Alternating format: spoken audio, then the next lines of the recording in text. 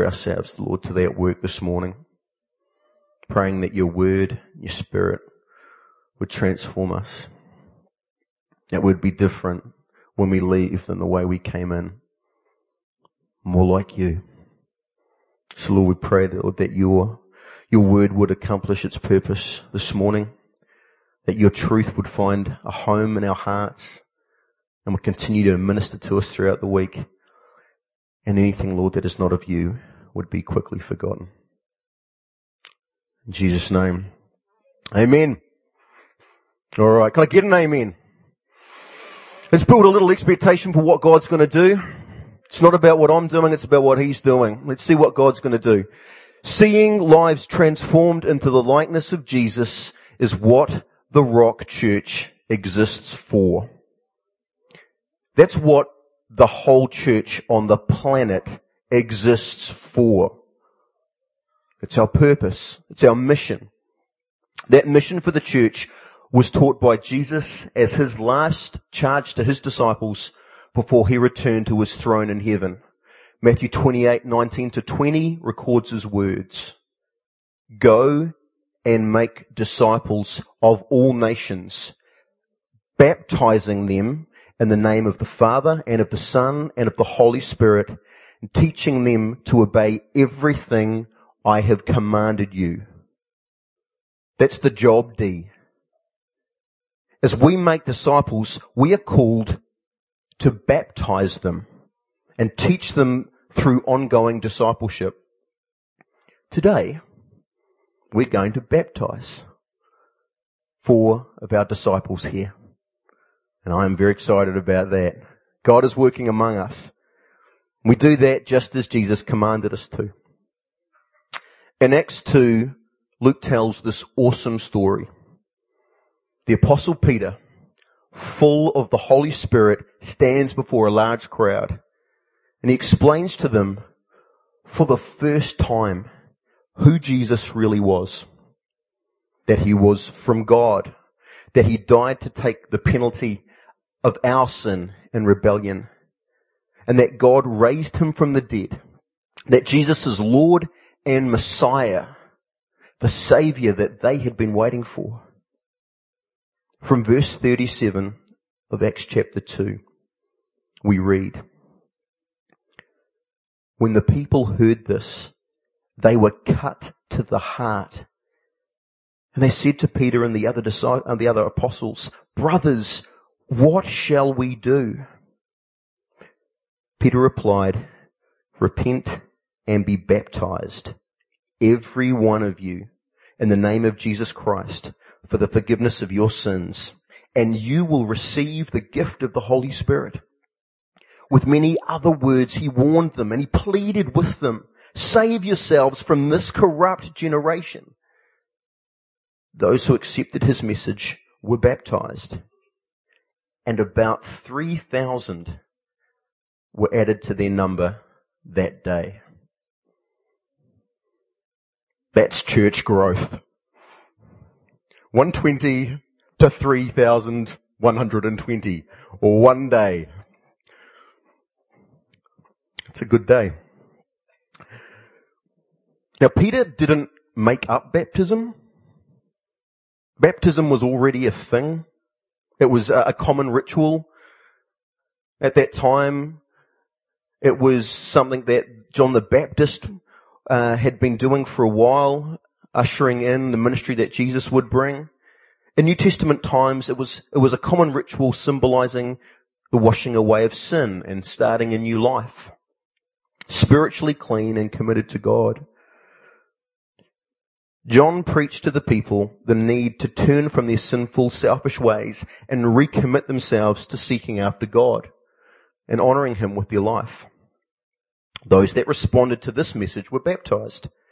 They would wade out into the Jordan River, and John and his disciples would dunk them right under. The Apostle Paul explains the meaning behind Christian baptism in Romans chapter 6. Don't you know that all of us who were baptized into Christ Jesus were baptized into his death? We were therefore buried with him through baptism into death, in order that just as Christ was raised from the dead through the glory of the Father, we too may live a new life. Paul uses the analogy of a funeral to explain the mystery of baptism. Going under the water symbolizes burying the old, selfish life you lived without God. It's as if Paul is saying, as you go under the water, I want you to bury your old hurts, your old unforgiveness, your old selfish desires, your old ambitions, and your old lusts. As you go under, say to yourself and to God, these things are dead to me now. I am all yours. Just as God raised Jesus from the dead, God raises the disciple to a new life. Even though we may still make mistakes, our heart and our mind are seeking after God. This is what repent means, to turn from our old ways and to follow after God. In Acts chapter 2, Peter shared the good news of Jesus, and as soon as they received the invitation to do so, 3,000 people in the crowd took the first opportunity they had to respond to the gospel, and they were baptized into a new life the same day that they put their faith in Christ. There was no waiting for a special sign from God. There was no waiting for that cosmic green light. When it comes to stepping out into faith, the light is always green. Unless God tells you specifically that it's not. When we sit back and wait for a sign from God before we step out in faith, we can end up missing out on the great things that God has in store for us. A quick aside on that, Saul sitting under a pomegranate tree, waiting for the and thummim with the priests that they used to determine God's will. God, do you want me to do this? Yes. Or God, no, don't do that. That was the whole thing they had going on. Saul is sitting under a tree waiting for the priests so he could determine, God, do you want me to attack the Philistines, which you have told us to get out of the land? God, is this still what you want me to do? Whereas his son, Jonathan, he knows what God's will is. God's made it totally clear. He's not waiting for another sign from God. He gets on with what God has already told the people to do. Jonathan and his armor bearer, just two guys with one sword, climb the hill, attack the Philistines on their own, and the Lord wins an amazing victory through them. They weren't waiting for a sign. They just obeyed.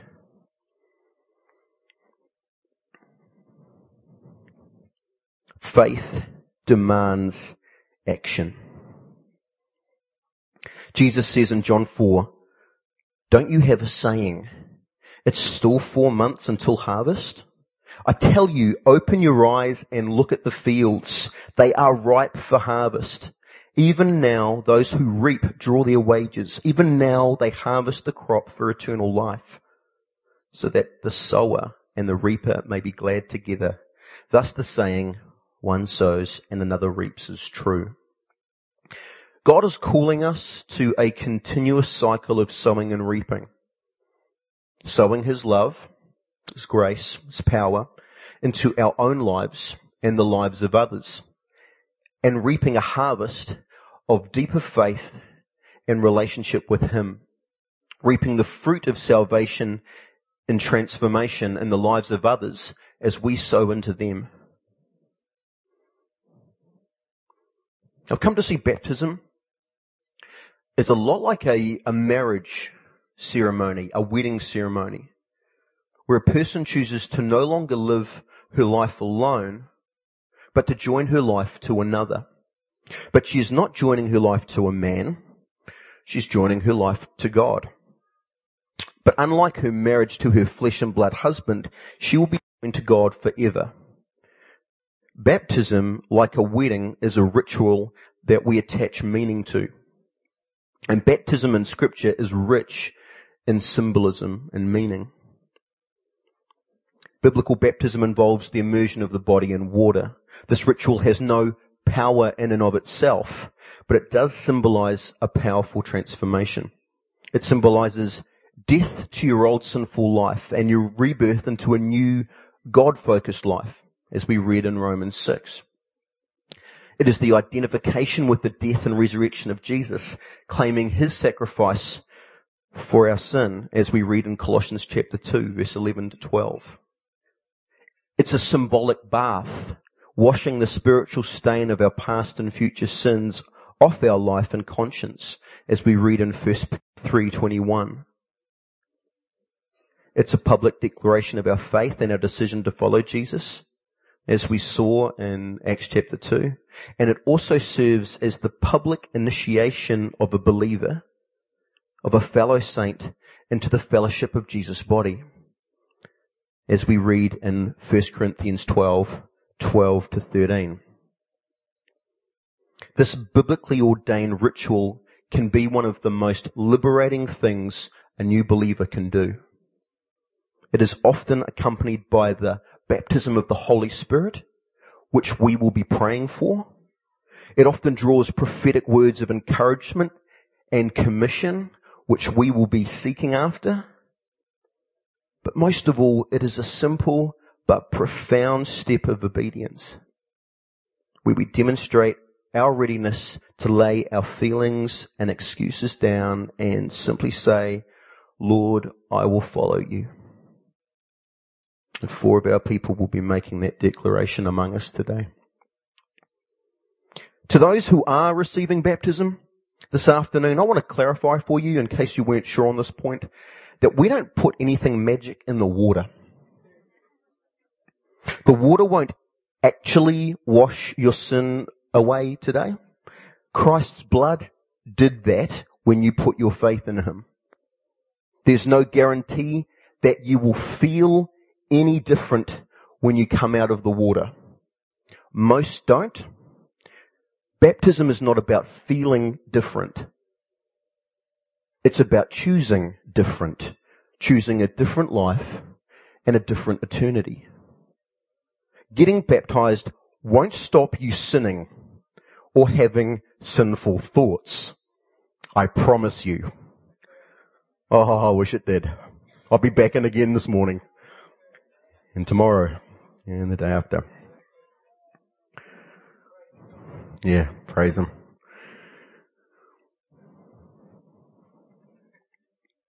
The actual transformation from your old self to your new self is instantaneous in the spirit. But it takes a lifetime of sanctification to see that work in your mind and your flesh. But don't worry, God has promised to help you with that. And we're going to help you too as he works through us. God's not going to love you more once you're baptized. He loves you without limit or restraint, whether you're baptized or not. Whether you believe in him or not. He loves you completely. We don't get baptized so he will love us more. We get baptized because we love him more. We want to honor him, and so we respond. Getting baptized won't fix your marriage. It won't fix your finances. It won't ward off evil. It won't help you win lotto. But it is one more beautiful step, God's will and his kingdom. So it's special.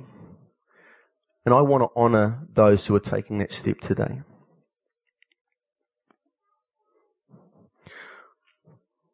I'm in a church building at 10:49 on what has become an absolutely glorious, warm, sunny Wellington day. I don't know what happened to that cyclone. I feel a bit let down. I'd psyched myself up for it. But no, this is a great day for the garden. Every day's a good day for sleeping in. But you're here. You're here on a Sunday morning. So I take a wild stab in the dark and guess there's a lot of Christians in the room this morning. Is that right? All right. And I imagine that most of you have received baptism before. Yeah? Yeah. That's pretty fair to say. What does a baptized life look like? Does it look any different? Should it? I think it probably should. Not because you got dunked in church water one time, but for what baptism symbolizes. If your baptism symbolized a new life in Christ, are you living a new life in Christ? Are you growing up into the maturity of a new life Jesus brought for you on the cross? There are certain Christian traditions that teach that baptism bestows upon the baptized a certain dispensation or measure of grace that covers a multitude of sins, securing them a ticket into heaven, or at least a ticket into purgatory, where they can work their way up to heaven if they've been naughty. We don't believe or teach that here. We don't believe baptism earns us anything. It certainly doesn't earn us entry to heaven. Jesus bought those tickets for us on the cross. There's nothing we can do, no ritual that we can perform that gets us anywhere with God. God responds to faith, not ritual. Our baptism was our symbolic resurrection to a new life in Him. A baptized life is that new life in Him. A life where we surrender our will and seek out His. Where we pursue Him to know Him more and love Him more. A life where His desires become our desires. And we are progressively transformed into the radiant image of His Son. This, unlike baptism, is not a one-time event. A baptized life is something we get up to every morning, recommitting ourselves to live. Every morning we get up and we need to remember, because we forget who we are. For the old is dead, and the new man, the new woman, the child of God is who we are now. And that means something. It means a different life. We need to live in the new life He died to give us.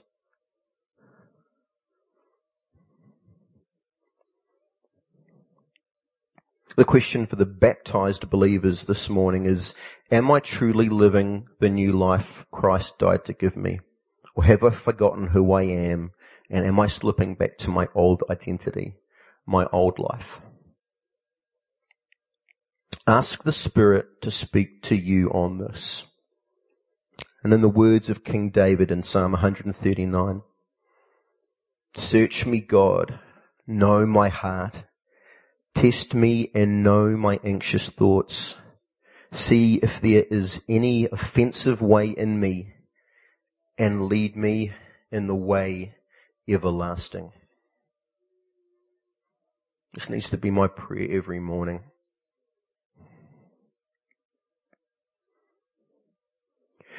If you have put your faith in Jesus as your Lord and Saviour, and you have not received baptism, can I ask you why not? I'm not judging you. It's not something you judge people over. But I do wonder why. Maybe we need to preach it more. I don't think you're a bad Christian if you're not baptized. That's not what the Bible says. But the invitation is there for you. and it's God who's asking. The understanding of many Christians today is that you can't get baptized until you've got your life sorted out, that you've stopped sinning and are not likely to start again. Some people are afraid that if they do get baptized, they might make a fool of themselves and Jesus, if later on they do something that baptized people shouldn't do. Did you know even the Apostle Paul acted in a way that baptized people shouldn't? He says in Romans 7:14-25 that he still struggles with sin and that he sometimes does the evil that he does not want to do. That's a quote. Paul was baptized the day of his conversion, when he was the worst Christian persecutor in the world. That's the day he got baptized. He's on his way to see Christians arrested and executed, and that's the day he gives his heart to the Lord. And later on, he still didn't think that he had it all sorted. Does that mean his baptism reflected badly on himself or Jesus? No. If your faith is real, so is your baptism, as a legitimate statement of that faith. Baptism is not a promise never to sin again. And good luck keeping that promise. It's a commitment to receive his forgiveness and to try, in his strength, to live a forgiven life. A life surrendered to him as your very benevolent Lord. If you're waiting till you're perfect before you get baptized, you're going to be waiting a very long time. Or you could recognize that God sees you as perfect. Because when he looks at his children, he sees his son, Jesus, who is perfect. God sees his sinless record clothed on us. Some people don't think they need to get baptized. It's just a symbol. It doesn't do anything. It's a ritual. I'm into relationship, not religion, man. Now, some of that is true in a sense, but if that's your reason for not getting baptized, I think you're missing the point. Baptism is a ritual of relationship. It's a declaration of our love for him. It's a ceremony claiming him as Father and as friend. We get baptized because God asked us to. What reason would we have to turn down an invitation from God? If you are a disciple of Jesus and you have not received baptism, again, I ask yourself, why is that? If you can't think of a good reason, the invitation stands today. We've got a pool ready to go. Semi-tepid water, mostly clean. It's a symbol anyway, don't worry about it. You can go home and have a shower, but we could respond to God's invitation today. In the account of Philip and the Ethiopian eunuch in Acts chapter 8, we read this brand new convert was baptized immediately after giving his life to Jesus. After hearing the gospel, he says to Philip, "Look, here is some water. Why shouldn't I get baptized?" Philip, led to this man by the Holy Spirit, could think of no reason not to baptize him right there and then. And so he did it. The church baptized 3,000 people into faith the day they heard Peter preach the gospel, Acts chapter 2, the same day. And Paul sums it up nicely at the end of his sermon to the Jews in Acts 22:16, when he says, after sharing his testimony with them, he says, "And now, what are you waiting for? Get up, be baptized, wash away those sins, calling on his name." So that question stands for us all. What are we waiting for?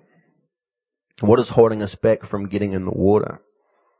What is holding us back from living the new life he has given us? What are we waiting for?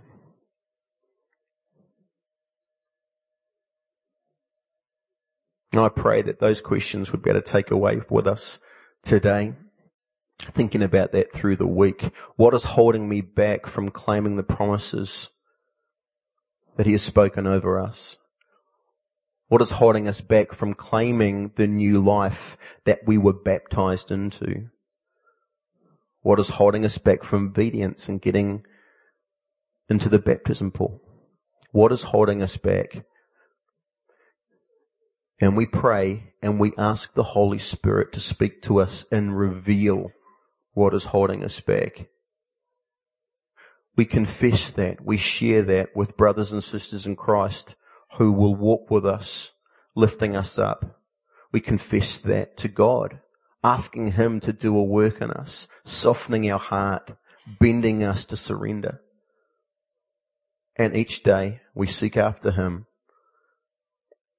and we try. And in His strength, amazing things will happen in us. Sound like a good idea? All right. Well, I'm going to give it a go tomorrow. Let's pray.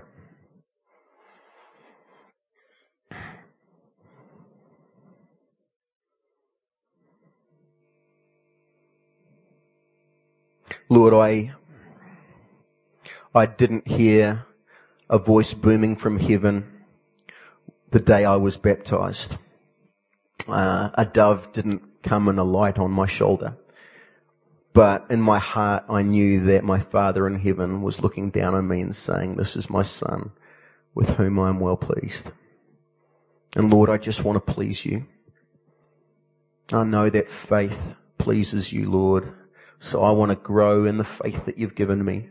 And I want to live in faith, following where Your Spirit leads, stepping out in faith beyond myself. I know that is true for my brothers and sisters here this morning.